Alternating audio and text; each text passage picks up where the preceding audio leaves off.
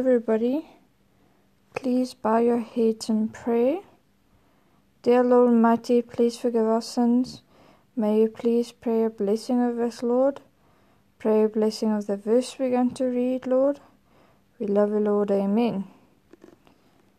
Today we're going to read Matthew 7, verse 7. Ask, seek, and knock. Ask, and it will be given to you. Seek, and you will find.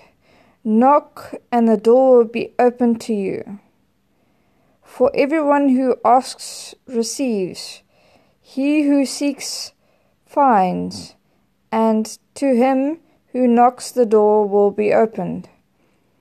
Which of you, if his son asks for bread, will you give him a stone? Or if he asks for a fish, will you give him a snake? If you then, though you are evil, know how to give good gifts to your children, how much more will your Father in heaven give good gifts to those who ask him? So, in everything,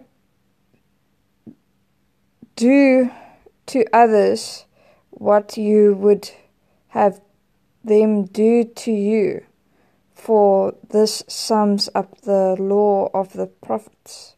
Sorry, I just want to read that again.